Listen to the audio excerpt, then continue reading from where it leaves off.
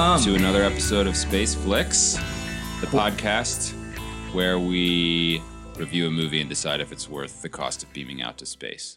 And let me tell you, I have a feeling like we are all going to start feeling like our astronaut pretty soon. Because he's like, I'm all alone with nothing but movies to comfort me. Mm-hmm. Yeah, he's long forgotten what he's out there for. His actual mission was. Right. He's just been sitting watching movies and eating popcorn. NASA like popcorn. beams him little messages from time to time. They're like, so like about those samples you were supposed to gather. He's like, yeah. I'm definitely still working on that research. Gathering the samples. He like looks out the window, taking it's just the blackness. Measurements. He's like, what am I supposed to be looking for again? Why is anything? Right. What day is it? He forgot where he put the instruction manual for all of the equipment on all of the research equipment on board. He forgot the combination. He's been looking for it, to the locker, right? And he's just like, oh, how do I get the meters out? How do I get the gauges? Okay, so this week we're talking about The Irishman. The Irishman. The one and only Irishman. The latest from Martin Scorsese. Mm-hmm. Martin Scorsese? Scorsese, yeah. I feel like a theme of this show is I always ask you the director's names. Well, when you just see them written on the internet mostly and don't usually I feel like I've also said. heard both pronunciations. Yes. Anyway, this is his first, correct me if I'm wrong, his first feature-length film with Netflix. Yes, yeah. But did he do something else with Netflix? No, actually, that's not true. He did the Bob Dylan Rolling Thunder review as well, which was like a fake, it was like half documentary, half not documentary. I don't barely even know what you're talking about. So Scorsese has like an ongoing relationship with a variety of the streaming and like premium cable services. Like he's done various things for HBO as an example. So like he definitely as an artist sort of experiments with other distribution methods other than like strictly theatrical release. I would love to see, I didn't even think about it until just now. I bet he had a pretty awkward conversation with Steven Spielberg. Because he's, the anti-Netflix guy. Nah, I feel like Spielberg gave up on that pretty quick. You think they didn't even have to have an awkward conversation? He just made The Irishman, and then Spielberg was like, all right, fine. Right. If that's how you feel about it. Well, honestly, Martin. like, I feel like in some ways, Spielberg's like, wait a second. I could get a massive give budget. It like 3 years, and there's going to be a Spielberg movie coming out on Netflix. Right. Especially because the only other thing is Scorsese negotiates, as a lot of these directors do, theatrical releases for their movies. Mm-hmm. You know what I mean? And so it's like... Technically, yes. Everybody gets what they want. I mean, how widely was The Irishman released? I don't know. Probably like in select theaters. Dozens of theaters, not that many. I don't think so. Scorsese is a little bit more. He's a major name, but he's a little bit more, of an artiste as opposed to Spielberg. I feel like limited release wouldn't fly for Spielberg. No, Spielberg's like, I only make movies that come out in 6,000 screens, and they're like, there's not even that many, and he's like 6,000, right? I want this in space, right. This podcast brought to you by Steven Spielberg. Okay, so anyway, The Irishman, very long movie. I think it's 3 hours, 3.5, something like that. That's our review. It's very long. Moving on to the next movie. No, I'm just sort of describing the movie. It's a epic. It's a gangster epic from Scorsese. Yeah. Do you want to do the synopsis? Or is the screen too far away from you? Very far away from me. Hold on. Okay, stall for a second. I'll do it on my phone. Okay. Well, I already called it an epic gangster movie. Although maybe calling it a gangster movie isn't exactly right. It's got certain gangster elements. There's certainly the mob is highly involved in the movie. But it's a movie about... It's really about a few relationships. Yeah. I was going to say it's kind of just about some old guys who have some messy relationships. Yeah, and I would say, if you allegiances. If you compare it to a movie like like I apparently compare every movie to Goodfellas, another Scorsese crime epic. That movie is very educational about like this is how certain things work in the mob, right? This is what you do. This is how you plan a heist. These are the terms that you use, right? And I feel like The Irishman has some of that for sure, but Learned what painting houses means. right, yeah, or like yes, precisely, or certain the way that you would conduct a hit, or the way that they dispose of guns, or things like that. But I generally don't feel like this movie is about trying to help you understand the nuts and bolts of how like crime works.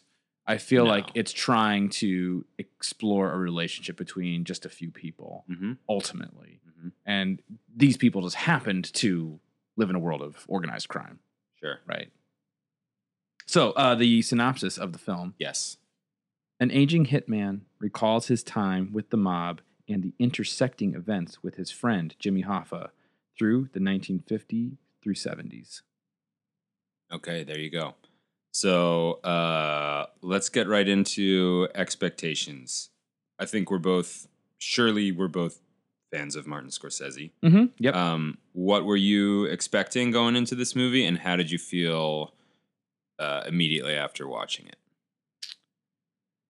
I was expecting something. I think I don't know, perhaps why, a little more on the energetic side of Scorsese's filmmaking. I was like, oh, like mob movie, De Niro, Pacino, Pesci. Like these are old guys though now. I know, but like Pacino can still yell like really well. He's a good yeller.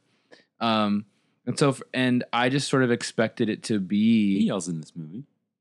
Yes, that's true. Yes, I did come for some Pacino high volume stuff, and I got some Pacino high volume stuff. But I was expecting it to be like sort of a maybe like an epic with some high energy across a long period of time. I knew that time was like a major component of this movie. I knew about the de-aging technology, etc. Right. And so that was what I expected, was something, like I've seen more than one Scorsese movie where organized crime is like a major facet, and those all tend to have a particular energy to them, and I sort of wanted or expected this to have the same thing. But it was much more contemplative than that. Okay. What about you? I was expecting something more like this. I don't know if it's because I don't honestly remember what factors influenced my expectations, but I was expecting something slower. I think it's just, Pacino and De Niro are older. Scorsese is older. Yeah. I was expecting more of like an older man's take on like Goodfellas. Right. And I feel like that's what we got. I think I had heard someone describe the movie as, I think specifically I'd heard something about how the violence in the movie is very like perfunctory. Like it's not exciting. Like seeing people get killed, it's not this high energy, it's not like filmed in a way that gets you pumped and stressed out and feeling really anxious. It's just kind of old tired guys just shooting people, just because they have to, right? Because it's like their turn to do it, kind of thing. And so I feel like that's pretty much in line with what I was expecting. I would say, as far as first impressions, I definitely liked the movie, but I feel like I do feel like it was very long, and the sort of thing. It sort of reminds me of. I felt similarly about Once Upon a Time in Hollywood, that I enjoyed the whole thing, start to finish, but didn't feel like after it was over, like I'd be particularly compelled to watch it again. Right.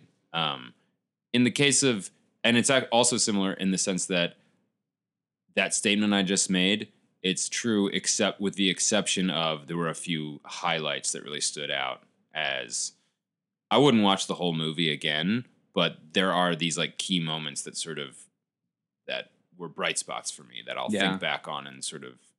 I don't know if I'd like watch them again, just because it'd be weird to like rewind just to that one scene to watch it again, but it will stick with me and I would like talk about. Yeah, there's something about the movie that I'm reminded of a line from the movie Magnolia, where the Jason Robards character is an old man on his deathbed, and he's saying to Tom Cruise, his son, he says, "Life isn't short; it's long." Mm-hmm. And then he sort of opines on just how many regrets he's accrued over the course of that long life, right? Mm-hmm. And to me, The Irishman is in part about that feeling, and the length of the movie is a way for you to just like get this feeling of like so much time has elapsed. So many things happened. Right. They have been through so many things. Yeah. And he has things. He, the main character, is played by Robert De Niro. Mm-hmm. Frank Sheeran. Yeah. Is that right? He has much to remember fondly, but also much to regret. Right. It's like heavy. I would describe it's sort of the sensation of the movie, which I think is a success because I think this is probably part of the intention of the movie, is you sort of feel the weight of his life by the end of just a lot of this stuff happened and I got to carry it with me. Right. You know, some of it's stuff I'm not proud of. Some of it's stuff that I wish could have gone differently. Right. And those things you tend to focus on and yeah, they're the ones that kind of weigh you down. Yeah. And so in that regard, I agree. The Irishman is not like I'm looking back at Scorsese's filmography, and if I like as recently as 2013, he's making The Wolf of Wall Street, which is like a highly energy, enjoyable, high energy movie that's very rewatchable, right? And I feel like he is doing something entirely different with The Irishman. Because you are, so I think, so to use your word, you're supposed to feel that heaviness, that weight, that sort of like the crush of time, just sort of like changing you, and like the distance as time progresses, the distance between where you are now and some point in the past where you made a choice that you sort of hoped.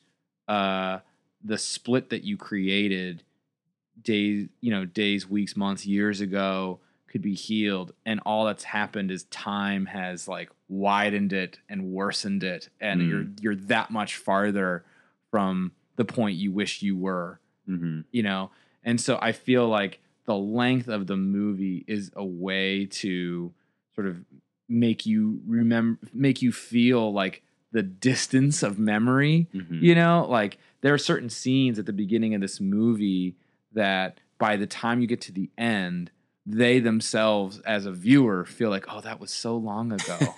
Right.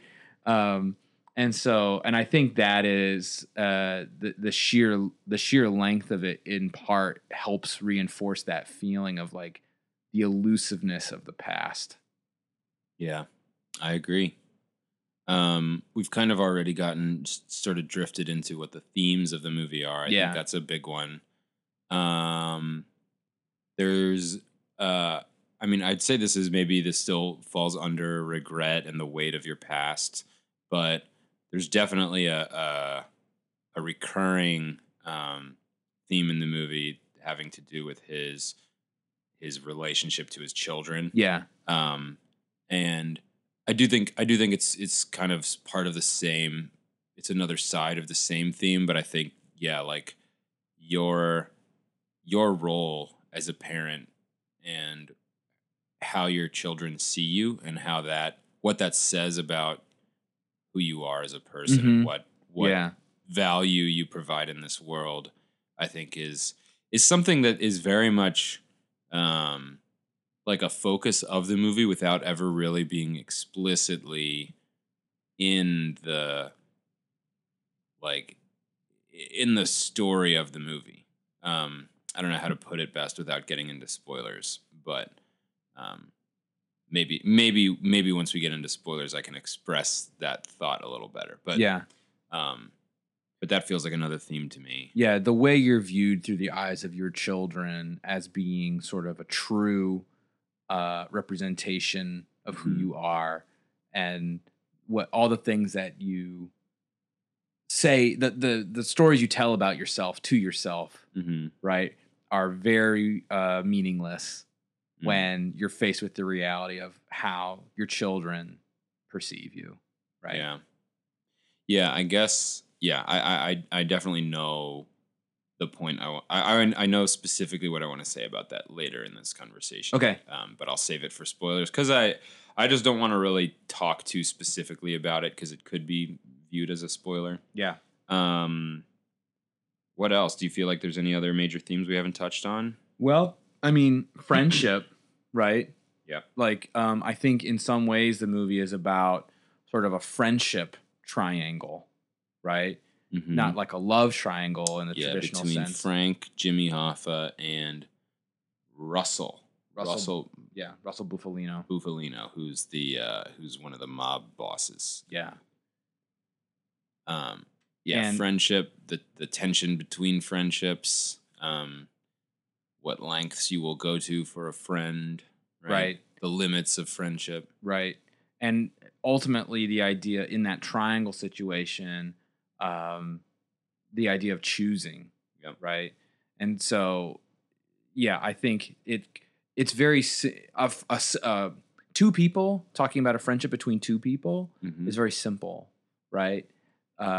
Because they are friends or they fall out of friendship, right? But it's like the only things that matter are the way those two feel about one another.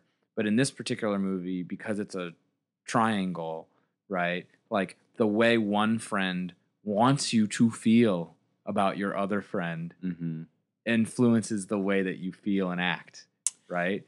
Yeah, I feel like to me, what you're sort of hinting at right now, and maybe I'll just say this very vaguely, and then we can move right into spoilers because we should get into spoilers before getting too specific. But I think of it less as friendship, and I feel like I will say a question I feel like the movie kind of poses to you is what's the difference, or what's the sort of where's the line between loyalty and being forced into a situation? Because some of the dilemmas you're talking about as far as Frank's friendships in the movie, I think you could very easily interpret as having very little to do with friendship and more with something that's kind of in this ambiguous zone between, is he doing this out of loyalty or is he doing this because he just has to? Yeah. So, like I said, I don't want to get any more specific without giving things away. So, let's just say any other themes you want to mention before we get into spoilers? Nope. Then let's get into spoilers. Do it. Do the sound. Ooga. That's the one. So, been practicing. So we do like best parts of the movie, but first I'll just kind of complete that thought. So probably the biggest, I mean, to me, like the biggest plot development in the whole movie is when Frank kills Jimmy, right? Yes. And to me, what I was getting at is it's like Frank is he views Russell as a friend for. It's definitely how they're presented throughout most of the movie. And Russell's like, I like you, and like, you're a good guy and we're friends. But as the sort of plot continues along that particular thread, it becomes like less and less tenable to me to hold the view that Frank is acting this way because he just likes Russell Right. and values his friendship with That's Russell true. the most. It's like, no, he would not kill Jimmy as a favor to a friend. He's doing it because he knows he doesn't really have a choice. Yeah. He's been picked by the mob, and Russell is kind of, dispelling the illusion in a little bit Yep. in that part of the movie of like, yeah, I know we've kind of been acting like friends this whole time, but actually I'm your boss, Mm-hmm. and actually I have a lot of power over you and I can hurt you. And it's Mhm. never stated explicitly, Right. but I think Frank just recognizes he doesn't really have a choice because these are violent people. Yeah. His family, bad things will happen if he doesn't just do what Yep. he's basically being instructed to do. And Yep. that's why he acts the way he does. Yep. Which definitely gives the movie a sense of tragedy to me. I think what he carries with him to the end is he obviously did not want to kill Jimmy. He liked Jimmy. Right. And I think I think a big part of the movie is this exploration of what it means to be a person like this who feels the guilt of, who will like live his whole life with the guilt of what he did, because it sort of feels like it was his action, but it also in the moment there were no other true options available to him. Yeah. I think you're right. And I think in some ways the thing that makes it more tragic is that unlike almost any other relationship that Frank has with any other person in the movie, it does feel like he and Jimmy, like while initially they were put together in sort of a professional capacity, Mhm. right? Like they chose to become friends with one another. Yeah, they hit it off. You know what I mean? And yeah, and Like and they were in such a situation where neither really had the power of life and death over the other, right? Mhm. For the most part, until like the very end when Frank basically did, right? But like I feel like they chose one another as friends, and that is why Jimmy felt like he could say anything he wanted to Frank, and Frank could tell Jimmy like, you're wrong, like these people are, they're like they could be relatively honest with one another. And so when Frank is they were actually friends. And so I agree. And when Frank is, to your point, basically coerced or strong armed into murdering his friend, right? Like it's the only one he's got. Yeah. Right. And every other relationship he's got, to your point, is influenced by some sort of implicit, very powerful power dynamic that he understands so wordlessly and so like subconsciously that he doesn't even like consider the idea of trying to like break out of it, right? Yeah. The movie, I think Frank is treated as fairly impenetrable in the movie. There's only a few parts where you get a clear sense of how he feels about something. Right. Like for example, in the last 20 minutes of I don't remember the precise placement of the scene, but I remember him saying, maybe to a therapist or something, or a social worker, I don't remember. He says like, who makes a phone call like that?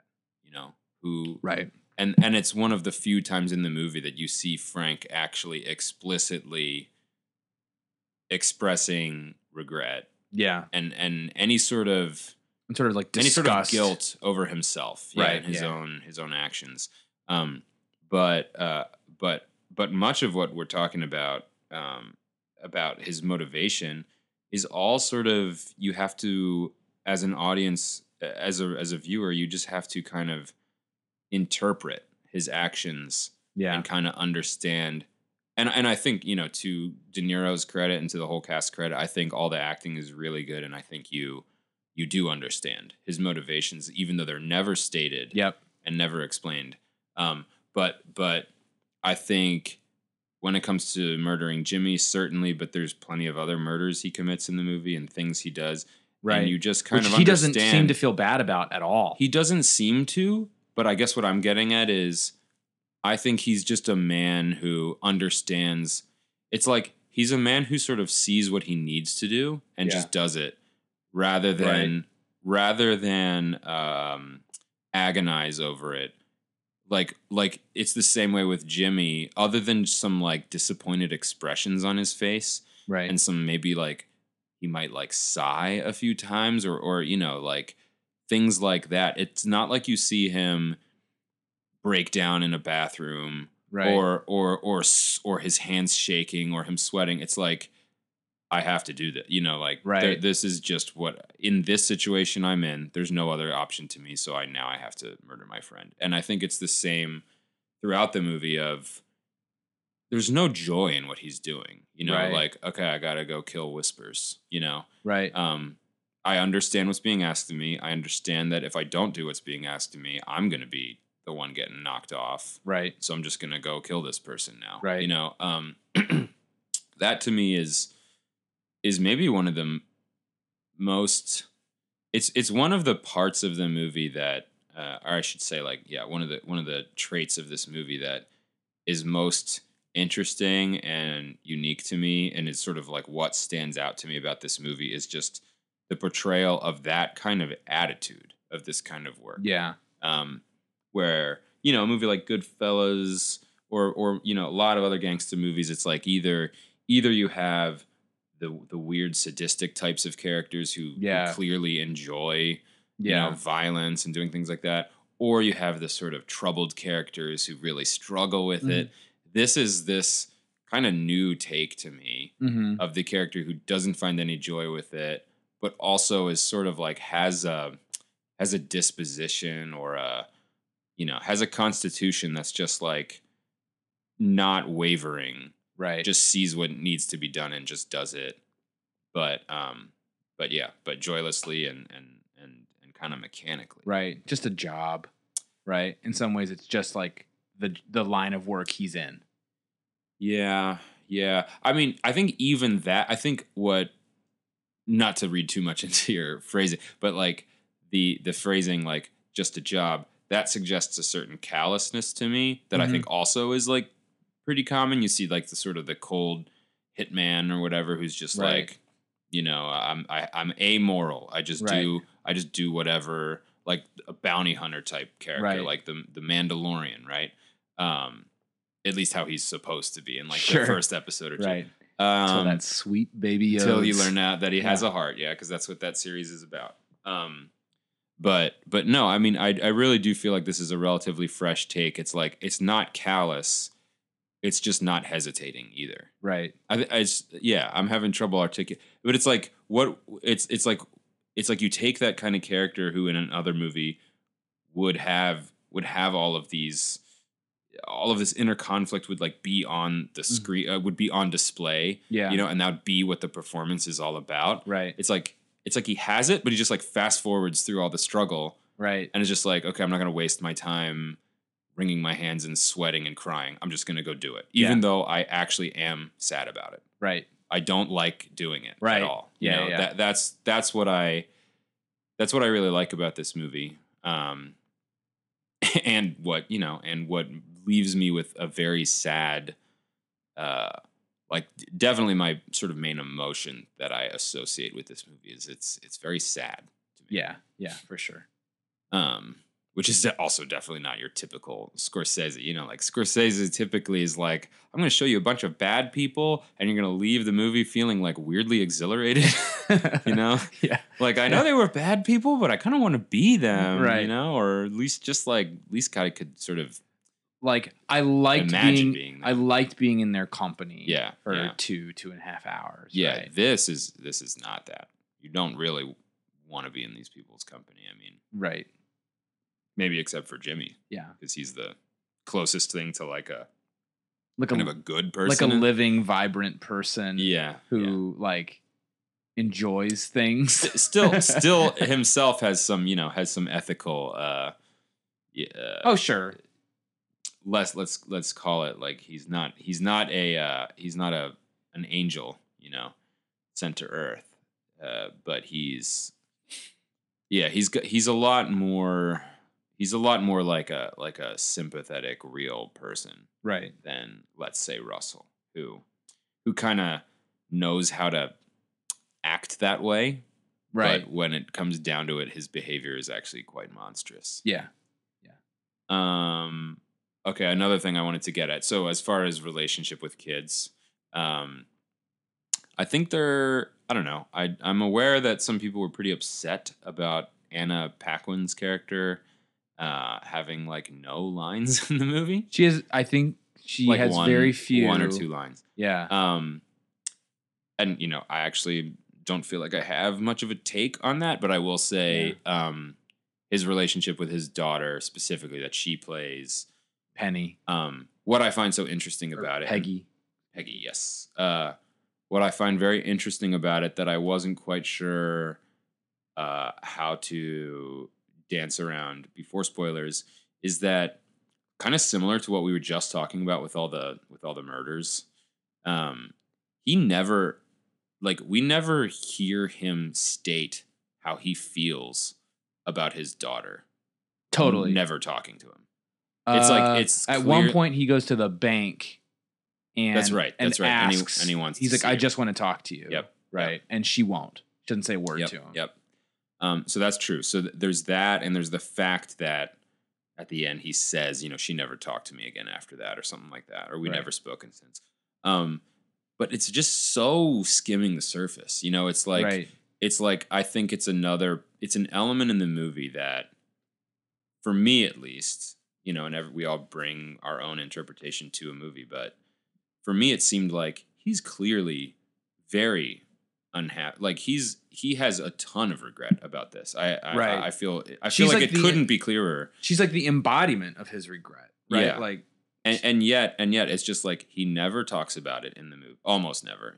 Right. Other with those few exceptions we just said, but it's just like not explicitly addressed. It's just shown, Mhm. what their relationship is. Probably the closest thing actually is when they're at the bowling alley and Russell's talking to him and he's like, you gotta, your kid, you gotta have a good relationship with your kid. She shouldn't be afraid of you, or whatever sort of like mentoring he's trying to give him. And he's like, yeah, I know. right. And it's just like, no, this is not okay, man. Right. You and your daughter, this is a problem. Well, and by that point, she's what, like 10 years old or Yeah, something like that? Like, you're already in a bad situation. You're gone. Yeah. You're it's one of sort of an interesting mental exercise for me about this movie is like, when did Frank go wrong? I mean, I guess it was just choosing to get involved in the mob, is basically what it comes down to. But it's sort of, I don't know, the movie succeeds to me in making you sympathetic for Frank, even though there's really like very few redeeming things about him. If you think like he mostly only does bad stuff. Right.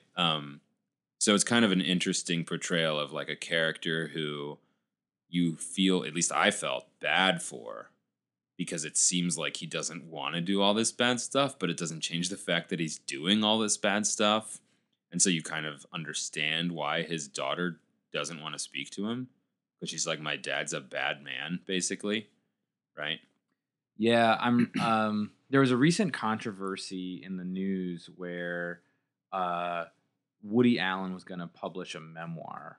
Oh, okay. Ronan Farrow, his son, because they obviously are on totally antagonistic terms at this point, sort of shamed the publisher into not publishing the book, right? And so the publisher pulled the book. And the publisher's argument prior to that point was, well, if we don't publish it, somebody else will.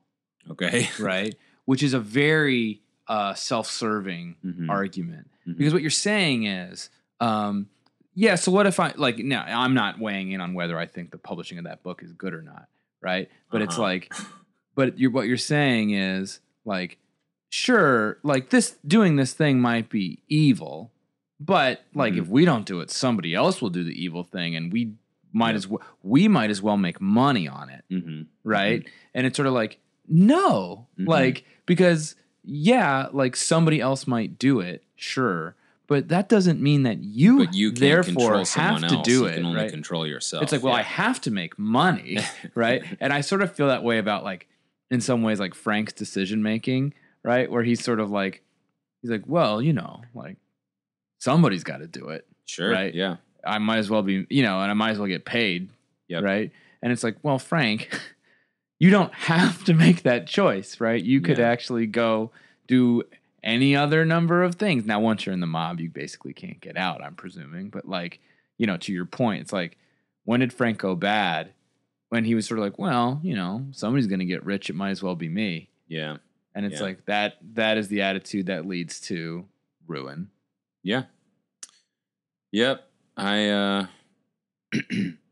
don't know. I think you're totally right that the movie's sort of it's sort of like a statement about that kind of rationalization, or sort of a cousin to that, which is, well, if I don't do this, sort of like, I don't have any choice, because if I don't do this, there will be negative consequences for me, right? Which is something that could be true after you've already made some bad choices. Right. It's sort of like not taking responsibility for choices you made in the past and saying, but now I have to do this, right? When the clear alternative would be, maybe you've gotten yourself into something so deep that the only way to stop the damage is, you are going to have to sacrifice something. Right. That might mean your life. Right. Who knows what it will mean?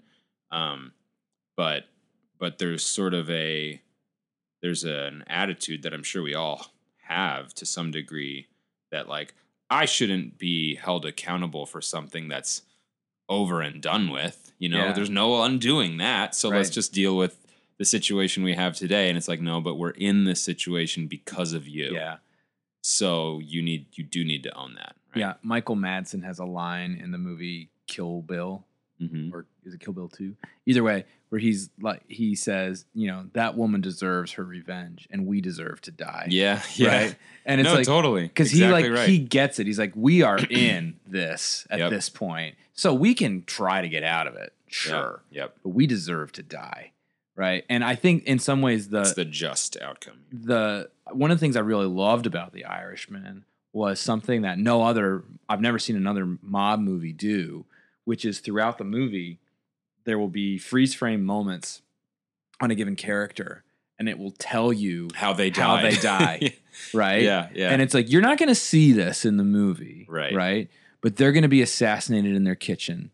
Right. Yes, so much of it is they're going to like be strangled. Shot 12 times in the face. Right. They're going to be strangled in a car. They're going to be, you know what I mean? And it's just it's so many violent deaths that I seem to recall. There's like one character, I don't remember who it is, where it's like, everybody likes him, died peacefully in his sleep, and it's just like, wow, such the exception to the rule, you know? Right. But I remember it's like when he's walking away, and everybody likes him, right? And it's like, he died of old age. Yeah. But it's so rare. Every other one of these guys that all get shot or burned or thrown off the roof, Yeah. Violent deaths all around. Yeah. And it just goes to show, like, the bill comes due for every single one of these guys, nearly, right? Because they've all decided to make expedient choices in their life that allowed them to get rich pretty quick, right? That had some sort of, like, moral or karmic, ballast tied to it, right? And it just catches up with them eventually, nearly all of them, right?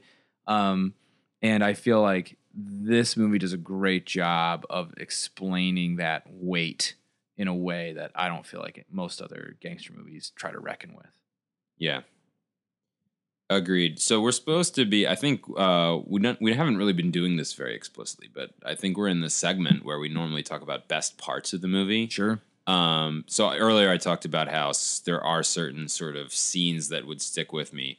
I think, it's kind of almost like too obvious to even state, but this scene where he does end up murdering Jimmy is is, I think, like the emotional climax of the movie for me. Yeah. Where it's just so shocking isn't even the right word because you sort of know, it's gonna coming, but happen, it's yeah. still something about when it happens, the fact that even up until the last millisecond, Jimmy trusts him. Right. That He's little like, let's cry, get out of here, Frank. he lets out, right when he shoots him. Oh. It's like that would haunt me for the rest of my days. Yeah. You know, if I were Frank, and I mean, I think it basically does. Yeah, right. totally. But that scene is so. I mean, I think it's so good because it's not even that. It's not so much that moment, right? It's the whole lead up to it, where the car ride, the fish, from the dialogue that probably happens a good 10 minutes or more earlier,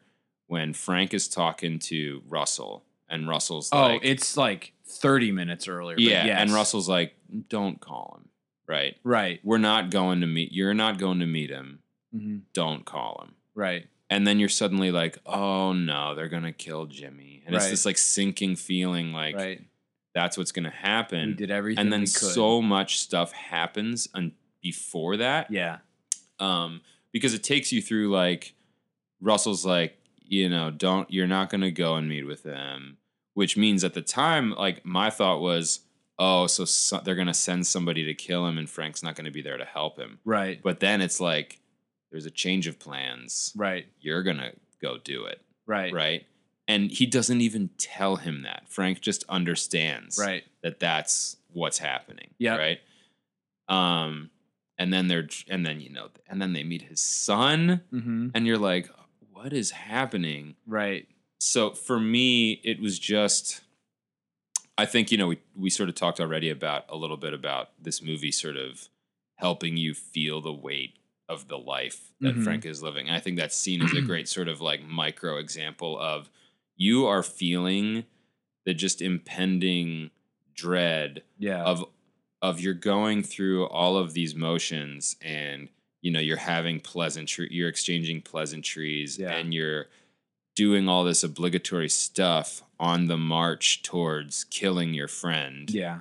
And it's just kind of, I don't know that I would have felt this way at the time, but sort of reliving it in my head, it's like a little excruciating. Yeah.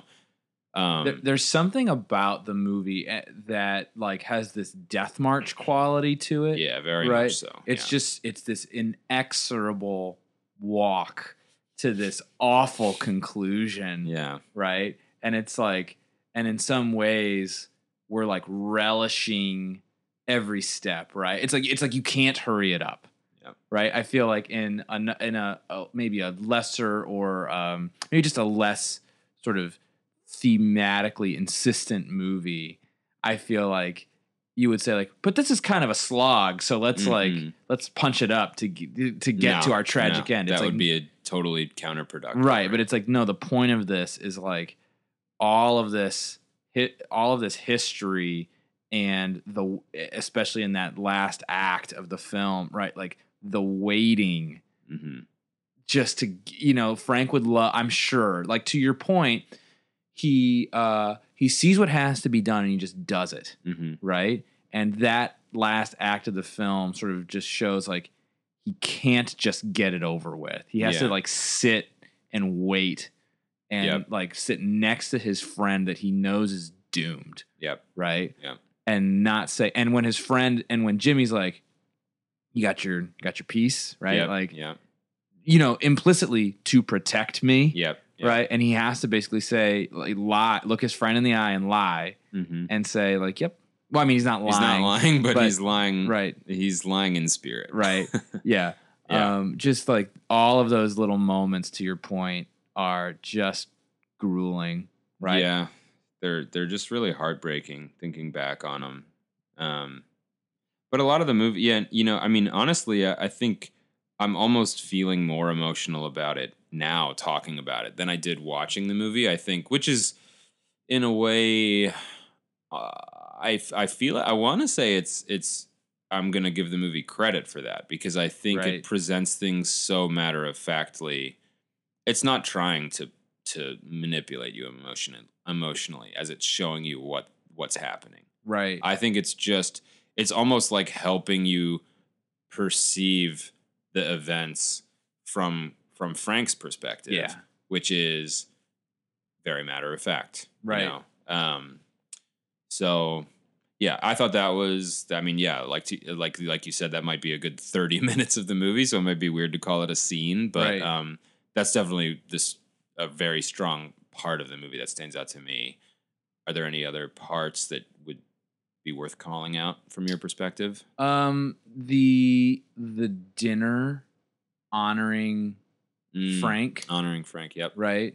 I really loved, because that is, in some ways, like the last gasp for that Yep. set of relationships as sort of like a healthy set of relationships, right? Yep. And I feel like lots of mob movies have amazing scenes at weddings or parties in general, Yeah. right? And that just felt like of a piece with Sure. that, right? In that class. Yeah. I mean, it is the last gasp. It's basically the last. It's the last scene in which the way that Russell and other mob characters are talking about Jimmy is like he has a chance to live. Let's try to talk some sense into him. Yeah, like we don't. And I mean, I've mostly been talking about Russell as basically a villain, which I feel like he is. Right. But I also believe that in the story of the film, he does he would prefer for Jimmy to live. Right? He's like, I like Jimmy. Sure. You know? Well, I mean, it's like, yeah, Jimmy is a powerful person who is allied with me currently, right? At least on paper, he is. Yeah. And it would be much more convenient to keep a powerful friend. Well, right? yeah, but you're saying it in the sort of utilitarian way. I just mean I feel on like a human level, I feel like Russell. I feel like he's kind of got this like human layer to him. Yeah. That's like as a person, I like Jimmy. Sure. You know? Yeah, I mean, yeah. my operational concerns far outweigh that. Yeah. But like, if he'll step out of the way, that would be my preference. Then we don't have to kill him. You know? Right. Because Right. I do like him. Right. But you know, I mean, if we have to kill him, then obviously we're just going to do that. Business comes first. Yeah, exactly. But so anyway, that I that's kind of my take on it, and I think in that scene, that's basically what he's saying, you know. And when he reaches out to Frank, he's like, you know, try to talk some sense into him. I mean, we're gonna just let him know we're gonna kill him. Like, we don't want to do that, Right. but that's what's gonna happen. And then when it finally, you know, then later in the movie when it is pretty much that his fate is sealed, Russell says, and I feel like there's a little bit of, I think he's being somewhat honest, where he's like, we did everything we could do for him.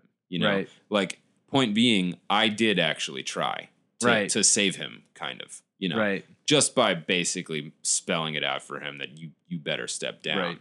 But yeah, that's what that that party scene is sort of like, this is what it looks like for a mob boss to have some compassion. Right. Right. And it's sort of the same thing that we were talking about earlier, where Russell does have a choice, right? He acts like he doesn't, right? We did everything we could. It's out of our hands now. And it's like, well, you're the hands, right? Like, you're the boss man. right. And so for him to act like, well, there's nothing we can do, he's got to go, right? Like, you're basically saying, well, like this business requires us. It's like, the business is what you choose for it to be. Well, right? So that's actually, I feel like we're getting to a theme that we didn't talk too much about, which is something I will say on a very small level I can relate to somewhat, which is when as a person who has power relative to other people, but there are also people who have power over you. Yeah. How you can be part of a system and feel like you have really no choice or no agency. Right. But the people who have less power than you look to you and can clearly see that isn't true. Right. Yep. And I think there's sort of like tiers to it. Like if you consider the relationship between Frank and his daughter, I think his daughter is so disappointed in him because from her perspective, it's like you do have a choice. Right. You're choosing to do all these things. Whereas from Frank's perspective, it might be like, I don't really have a choice. This is Right. I got to do it this way. Meanwhile, from Frank's perspective, Russell totally has a choice. He's like the man in charge. But from Russell's perspective, it might be like, I really don't have a choice. I mean, like, this is what the mob wants. Yeah, Angelo needs me to do this. Yeah.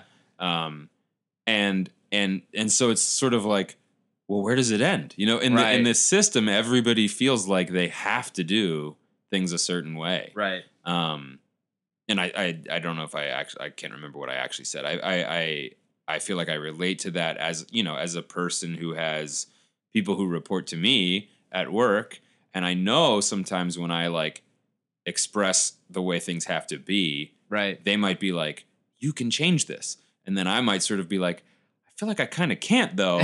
I know to you it seems like I could, but then I go up to people above me and it's like, I can't really change it. And then meanwhile, they're like, yeah, I can't really change it either. It's somebody above me. So it's just interesting. So I feel like that's a theme, the sort of dichotomy of like feeling powerless when to other people, it seems, I think rightfully so, that you do have the ability to choose. Like basically the idea that the feeling of powerlessness is almost like a shared delusion. Like everybody feels sort of powerless, but the reality is we all do have a choice to make. Right. Like Frank didn't have to kill those people. There would have been consequences for him. Right. But he didn't have to do it. Russell didn't have to decide that Jimmy's going to get killed. Right. There would be consequences for him, but he didn't have to do it. Like there's always consequences to everything we do, and we tend to just choose the things that have the fewest bad consequences for us, and then claim that we don't have a choice. Right. Right. Well, I want very few bad things to happen to me. Therefore, I have to do. I'll treat that as fixed, like a fixed requirement of my life is I'm going to operate in a way that minimizes bad things happening to me. Right. It's like, okay, well then you made that choice. You made the choice if that's how you're going to live your life. Totally. Yeah. Right. Yeah. And I think what's what we're getting to is that's what is weighing Frank down. Right. Is he made that choice and over and over and over again. Over and over again, right? That's the principle he decided to live by. Yeah. And now as an old man who, I don't know if there's something to be said about the fact that Frank gets to live to be an old man at least. Right. As does Russell.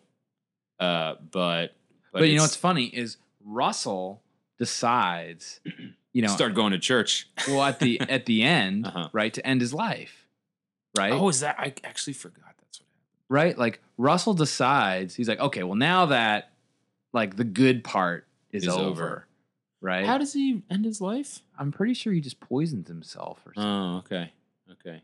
Wow, sort of embarrassing. I don't even remember that. It's very close to the end. I remember him going to church. That's what I remember. Well, and he's him like being wheeled to. Oh, does he like have one like final confession or something? Well, he says something to Frank, and sorry to the listener that we are trying to just remember a movie, but like he says to Frank, like you'll see, right? Mm-hmm. Like Okay, well, something like that. Anyway, I can't remember all the context there, but anyway, your point is. But like, Russell sort of understands. He's like, oh, when this life is no longer good for me, right? I'm just gonna check out at that point, right? And Frank doesn't have that same mentality. Frank would rather live with it, look out an open door, and hope that somebody he loves or somebody who loves him will come in. Right. Yep. And of course, like the tragedy of the movie is like there's nobody coming. Right. Yeah. And what's there to love? Well, I'm thinking back to that same party sequence where Russell sits down with Frank and he hands him a ring. Right. And he says, only 3 people in the world have one of these, and only one of them is an Irishman. Yeah. Right. And so it's. And then from that point forward, it feels like a gift, but it is like a leash, right? Yeah, it's both. And it's like, I kind of own you now, right? Like, you don't want to have to give back this ring, do you? No. Right? Think how prestigious this ring is, Yeah. right? And I feel like Frank allows himself to be seduced by all of these Yeah. little symbols and gestures of power, right? Of prestige and how he has ascended, only to realize at the end, like, all you've got is a ring. Yeah. I think it's back to the loyalty versus imprisonment Right. thing. You know, the theme of it's sort of like you look at it through this lens and it looks like loyalty, but you change your perspective and look at it through this lens and he's actually trapped. Right. You know? He actually, it's sort of like the behavior is the same. The outcome is consistent, whatever the input, but really what looks like loyalty, what looks like a man, the actions of a loyal friend are in fact the actions of just a hostage. Right. Right. Or a man who believes him, or like believes he doesn't have a choice, certainly. And to our earlier point, it's like you always have a choice. Yeah. What about fix the movie? Anything you do to fix the movie? Make it twice as long? Yeah, definitely make it double the length. Take every scene where people are just looking at each other and just have them look at each other twice as long. Right. Just basically fill those additional 3 hours with Pacino. Pacino's good. Yeah. They're all great. I mean, they're all great. I mean, I think De Niro, Pacino, Pesci. I think Pesci's great. I think he's sublime. Yeah. Right. Like it's funny because I'm so accustomed to like Joe Pesci, right? Like yeah. Home Alone, Joe Pesci. Home Alone, Goodfellas, right? Like that Joe Pesci, and his performances in this movie is I think to your point, like he's actually kind of the villain of the movie. Yeah. Right. I mean, yeah. But at no point in the movie not. He doesn't seem does his performance tip that. No. Does the movie tip that? Right. He's just this little old man. Right. Yeah, and he's very soft, and he seems like a nice guy. Right. He seems like a grandfatherly, warm, paternal character, but he's kind of the source of everything bad. Well, and I feel like even in the moment in the restaurant where he's basically telling Frank, and he's like, "It's what it is," yeah, right. And they go to the airfield, and he's like, "Give me your sunglasses," right? And he waits there for probably hours, right? Even in that moment where I think that is probably the most villainous his character appears. It's still not like a typical mustache twirling, I'm secretly bad not at all. kind of performance, right? Or like, I've been bad this whole time and now I'm revealing it. I mean, it's more right? like a stern parent. Totally. It's like, yeah, it's like it's like him saying like, look, I don't like to use this tone of voice with you. Right. But you're going to have to do this. Right. I agree completely. It doesn't seem, I mean, I'm calling him the villain sort of as a simplistic, like an oversimplification, but I think that's the closest, I think that's the most accurate way to describe his role in the movie. He's the force of basically Frank doing bad things and bad things happening in Frank's life. Right. And so, like, when I think about the performances in this movie, it's like De Niro, I feel like, is giving a great performance, but is still like a De Niro performance, right? Pacino, excuse me, is just a very Pacino kind of performance, right? With his Chicago accent, right? Like, and Pesci is like, it's a character I haven't seen before from an actor who I've never seen give that kind of performance before. Yeah. Right. Yeah, I would agree. That's like, it's kind of like the most interesting. And it elevates the movie from sort of a typical, I think he is the thing that elevates this movie because everybody else is sort of coloring inside lines that I've seen drawn before. It's more familiar to see them in roles like that. Yeah, right. I would agree. And Pesci is like, he's just this thing that doesn't fit in Mhm. in a typical movie, but this movie is perfectly tailored to him, right? Well, let's not forget Ray Romano. Who I really liked. I really liked He Ray was great Romano in too. this Yeah, movie. yeah. Yeah. I like seeing Keitel. Right. Yeah, It's a lot of the characters something are about this movie is like seeing, you know, a classic, band like get back together, mhm. and then they play, and you're like, they still got it, right? Like, Yeah, except what is Pesci in this? It's like, I don't remember him being that good. right, That's right, not even it though. totally. It's like his style has changed. It's like, the guy, the whatever, the guitarist used to like shred on his Mhm. guitar, and now he's playing like these like sad slide guitar Mhm. parts or something. You're like, it just like his style changed. I haven't Right. seen him play like that. Yeah, I would agree with you. I think Pesci's the highlight in terms of performances, and just not like the objectively best performance, but the highlight. Like, this is the one that's most interesting to me and Yeah. most stands out. It's the one that I think about the most. I did, while you were talking, I did think of something as far as fix the movie. Yeah. It's not a real gripe. It didn't like make me enjoy the movie less, but we talked about it afterwards. I feel like it's just a little weird that the movie's called The Irishman and De Niro just doesn't seem Irish at all in the Right. movie to me. Well, I mean, and we're making stereotypes right now, obviously, right? Like, Sure. I mean, I guess so. I mean, you could have, it's like, am I saying no Irish person acts like that? No, but I mean, it's called The Irishman. I think it's more that, like, if it was just called something else, right. like, they didn't have to call attention to him being Irish. Right. Right. If they weren't going to make him seem Irish in any way. I feel like it's supposed to be that he's kind of an outsider because it's all these Italians Totally. and he stands out, but he sort of like at the same time becomes this accepted part of them, but he's always different. Yeah. But I'm just like, it's De Niro. I mean, he just seems like one of them, you Right, know? right. And I know they like gave him blue contacts or whatever. Right. But yeah, I just feel like it probably shouldn't have been called The Irishman, or they should have actually gotten De Niro to seem Irish, or, since I doubt that you could even do that, Right. had a different actor play Yeah. the main role. As good as I think De Niro is, I do think he does a great job. Yeah.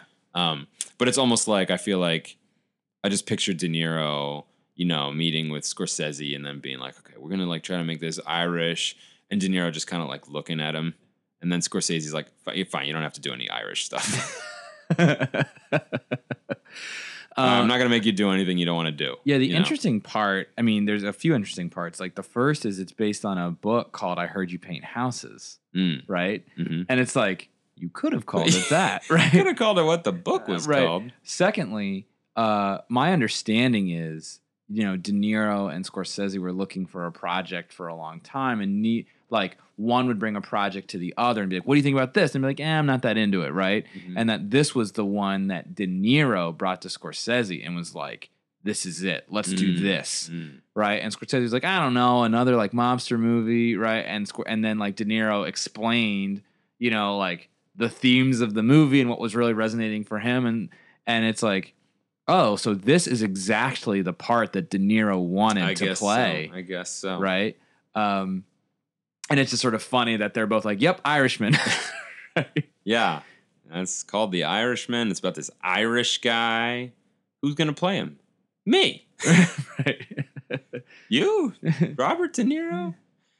Anyway, I mean, like I said, it really didn't in any way hinder my enjoyment or appreciation of the movie. Right. It's more just odd, I guess. I will say something that was a little distracting for me, but ultimately I think is fine. Like, I still quite liked the movie, and I don't think I would even, remove even a fraction of a letter grade for this. But like, the digital de-aging is distracting. There's that too. I mean, yeah, it's the sort of thing where, I, for one, wouldn't mind if Scorsese pulled a George Lucas and just redid it 10 and years like from in now. 10 years, just kind of redid it and, Yeah. and made it way better. Because it's definitely not bad. I mean, I would say I would say it's distracting, but I don't know. It's like it's below the threshold for me of like so distracting that I can't pay attention to the Totally. scene. It's just Yeah. oh, okay, that doesn't really look like real. Right. It just doesn't look It real. looks a little off. I will say if it's a spectrum, I would say it's well beyond, as in like far better than General Tarkin in Rogue One. Or Princess Leia in Rogue One. Yeah. Yeah, Well, yeah. but I mean, Tarkin was just Very that bad. was so absurd to me. I'm Right. like, it just looks like an animated character, which it is. Right. Right. Yes, Yes. that was like mind blowing that they would have even tried that. I was shocked by that. I was like, why do this? You What are you doing? You could have done anything else. And they blew like probably a huge amount of the budget. Just have him look out the window and have like Just a vague different actor. and It's also not in any way important that it be this character. totally. not that we need to pick on Rogue One right now. Rogue One's pretty good. But yeah, no, I mean it was way better than that, right? But I would say it's like way better than that. But I mean, I'd say probably like a step below, even like where, let's say, I remember in the latest Guardians of the Galaxy movie, Yeah. right? Kurt Russell. It's like, wow, he looks really good. Like that looks Right. really impressive. Yeah. It was definitely not at that level. So Yeah. somewhere in between. I feel like Marvel also did the same thing in Endgame with Michael Douglas. Right. Yeah, and it looked really good. Was it? Am I getting that right? Was that one or was that Ant-Man 2? I don't know, but Either I way, think you're right, when yeah. they did it with Michael Douglas, right? I was like, Oh yeah, and they did it with Michelle Pfeiffer too. yeah, and I was like, they look great. Yeah, they've got the technology. Whoever does the Marvel movies, Right. I sort of get it. It's like different visual effects companies are sort of like, it's not like they're going to give away their techniques. So Right. it's being independently developed at different places, Right. and it's a little farther along at some places than others. Yeah, it's one of those things where, in some ways, you wonder if the de-aging technology is actually sort of a blessing in disguise, because it reminds you, as you're watching young De Niro, as an in air quotes, right, Relatively, young De Niro, yeah. right, that it's like this is going to become like an old man, right, like. It's true. And in some ways, if it even, I could see a world where you make like the thematic or metaphorical case for it, because as he's looking back on his own life, right? If this whole thing is about memory in a way, right? And Frank is looking back on his life and he's thinking back to his earliest memories with Russell, for example, right? He can't help but think about the person this young person he's remembering is going to become. Yeah. Right. And so in that regard, I do feel like the movie, it just works regardless of, the quibbles we have with the technology. I agree. It does work. I don't know if I mean, I think you were hinting at saying that it almost like helps the movie just now. Right. Which is a bridge too far for me. Uh-huh. I mean, I think I get what you're saying, but I'm like, yeah, if I had to pick, I'd still have the technology be better. Yeah. Rather than like, no, it still kind of looks like old De Niro, which is like helps you connect that it is going to become. I'm like, I don't think it's supposed to though. I mean, Right. Yeah. You don't you wouldn't use the technology in the other direction, right? To like take like young actors, make them like look weirdly not quite real, but a little bit older, Right. to be like, because they're gonna get older. Yeah. I'm trying to remind you of this. It's like, why would you do that? Right. Yeah, it's like I feel like we've basically accepted that you can use prosthetics to make somebody look older, but you can't use them very effectively to make somebody look significantly younger. Yep. Which is, I mean, I think you can see that in this movie. Like they make him older. Yeah. Right. And when he in the nursing home, And that looks very that looks great believable. because Yeah. prosthetics are pretty well refined, Yeah. art form at this point. But yeah, give it 5 years or less. I'm sure every movie's going to be able to de-age pretty well. Sure. It'll just be another thing that that filmmakers have at their disposal. Right. I mean, practically already is, but it's just not quite perfected yet. So I think we've gone through all the major segments. Time to decide whether we should beam it up. This is that decision point. Okay. Would you do it? Would you beam it up?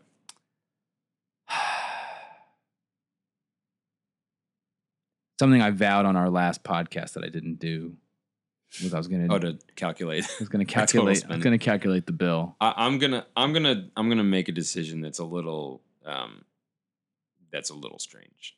I'm gonna say I wouldn't beam it up. I also am not inclined to beam it up. However, I want to acknowledge something. Yes. We did beam up Ford versus Ferrari. And I actually feel like this movie's better than Ford versus Ferrari. Mm-hmm. So what I'm saying right now is I feel like we made a mistake. I think at the time we felt kind of starved for good stuff, you know? Yeah. It was sort of like the time, the context matters. Like, it was like we had right at the beginning of good movie season. Yeah, that's right. It was one of the first, it was like October or something. Yeah. And it was like one of the first good movies that had come out in a long time.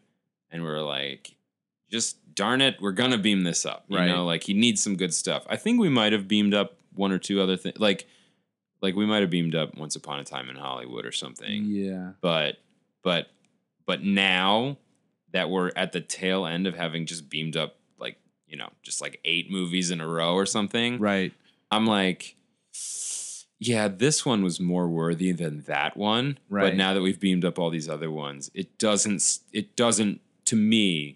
It's not like one of the absolute creme de la creme best movies of the year. It's a very good movie, I think. Yeah. I have no qualms with it having been nominated for an Academy Award. I think it belonged on that list. Yep. But yeah, I just wouldn't beam it up. I mean, it's not it's certainly not like gonna stick with me as like one of Scorsese's best. Right.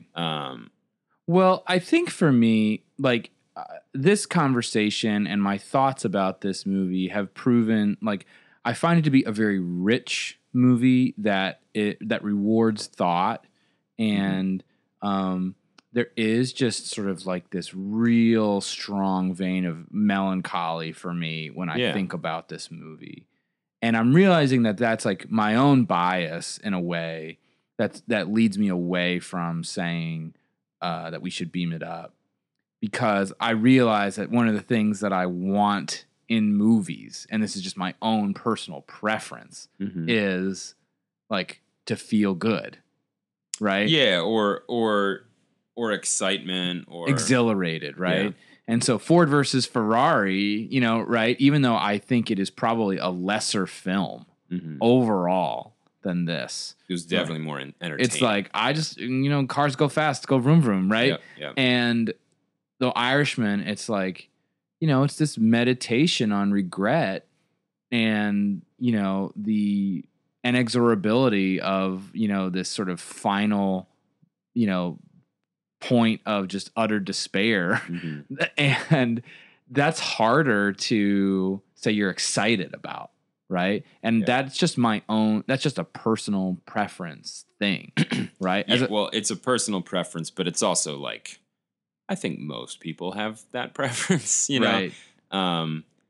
Very few people that I know anyway have sort of like, you know, are like, I love watching slow, contemplative, melancholy movies. I can't get enough of them. Right. You know? Right. Right. That's maybe those people. I mean, I'm sure those people exist, but yeah, I think you're right. I think that's part of it. Also, this movie's very long, so beaming it up would cost like twice what it costs. It's like 2 Ford versus Ferraris. Yeah. Okay, so we're not going to beam it up. I mean, we both clearly appreciated it. Yeah, for sure, and definitely feel like it's an important and impressive work. Yep. Just not quite at that level. However, I think probably neither was Ford versus Ferrari. Right. Life isn't fair. You know, deal with it. You get what you get and you don't pitch a fit. All right. That's right. So are we done? Yep. That was The Irishman, ladies and germs. All right. Thanks for listening. I'm Dan. I'm Adam. Bye. Bye.